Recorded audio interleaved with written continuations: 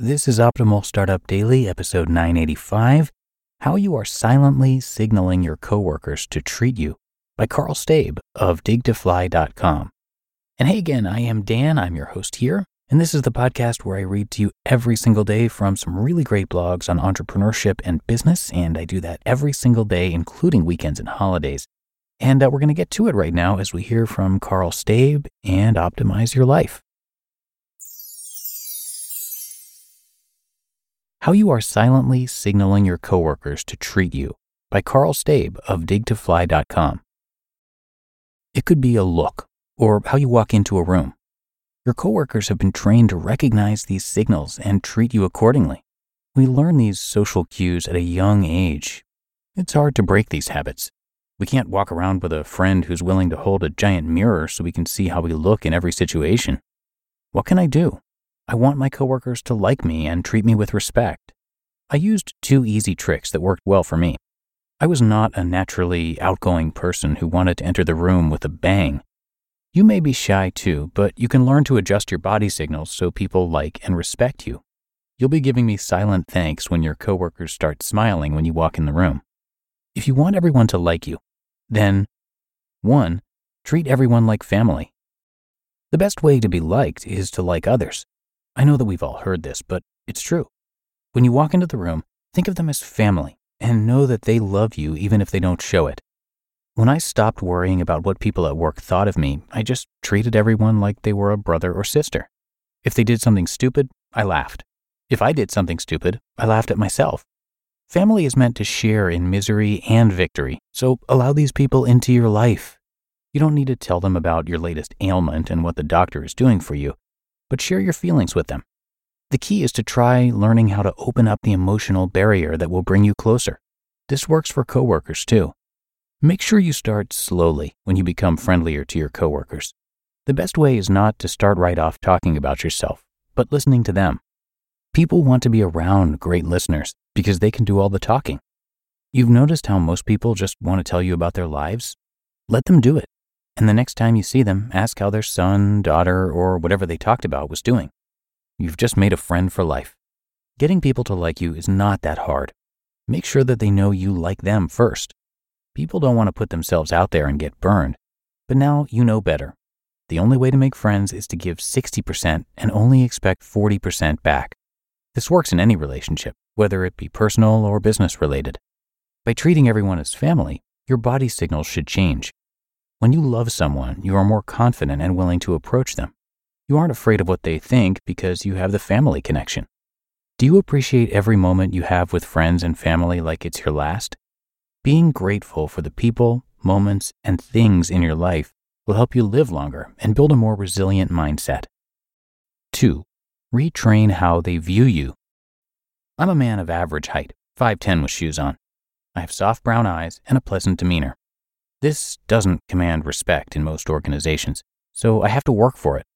You can retrain how a person views your body signals by showing them how you want to be treated.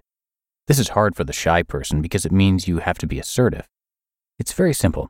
If you walk into a room and someone tries to intimidate you with a loud voice, you do your best to mirror their response. Easy to write, but hard to implement. You can practice this by actually having a workshop at home with friends and family. A workshop at home? Are you crazy? Well, if you want to put it that way, then yes. I want you to practice with people that you trust. Try to explain what's happening at work and role play with them until you have it down. Then, when you go into work, try relaxing and just having fun with the person as you respond back. See the treat everyone like family section to take on this mindset.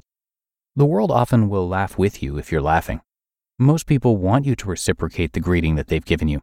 If they're excited to see you, then let them know you appreciate it with an excited greeting back. This will gain you respect because it shows that you aren't afraid of that person. We are still animals, and people can sense fear by the way you position your body. So by mimicking their reaction, you are telling them that you belong on their level. I had trouble with bullying at work a few years ago. The group picking on me wouldn't have called it bullying, but it was, and it bothered me. They made fun of me in a little brother way. They amplified the inner bully inside my own head, which was rough. Laughing at my clothes or a comment I made, I would get upset and just wait for them to get tired and stop teasing me. One time, I blew up and let them know that they were going too far. They stopped for a little while, but eventually their old habits came back, so I tried a new tactic. I began to laugh with them, joining in on making fun of me. I never put myself down, but was always willing to laugh at myself. They understood this type of behavior and began treating me as a friend. You can't take things too personally at work, otherwise your thin skin will bleed, not literally, but figuratively. You'll slowly get angrier and work will only get worse. Please don't try to change your personality. You need to be you, but following the social rules at your work will help you get the respect that you need. And 3, love and respect at work. You deserve to have a great working environment, and I will write about design, managers, and great companies. But one of the greatest skills you can learn is to enhance your emotional intelligence. People with a high EQ are the ones that make friends and enjoy their job. Improving your EQ is easy when you take baby steps. Most people don't come out of college with a high EQ. It's something they slowly develop through the years. Next time you feel like you aren't getting the love and respect that you deserve, try to give them the love that they need or use the mirroring technique. Your EQ will jump a few points, making working life just a little more enjoyable. You just listened to the post titled, How You Are Silently Signaling Your Coworkers to Treat You by Karl Staib of digtofly.com. We're driven by this search for better. But when it comes to hiring, the best way to search for a candidate isn't to search, but match. If you need to hire, you need Indeed. Indeed is your matching and hiring platform with over 350 million global monthly visitors and a matching engine that helps you find quality candidates fast. And Indeed doesn't just help you hire faster. 93% of employers agree Indeed delivers the highest quality matches compared to other job sites. One of the things I love about Indeed is that it makes hiring all in one place so easy because Indeed's matching engine is constantly learning from your preferences. So the more you use Indeed, the better it gets. And listeners of this show will get a $75 sponsored job credit to get your jobs more visibility at Indeed.com/startup. So just go to Indeed.com/startup right now and support our show by saying you heard about Indeed on this podcast. Indeed.com/startup. Terms and conditions apply. Need to hire? You need Indeed. You don't need me to tell you that something always comes up when you're running a small business.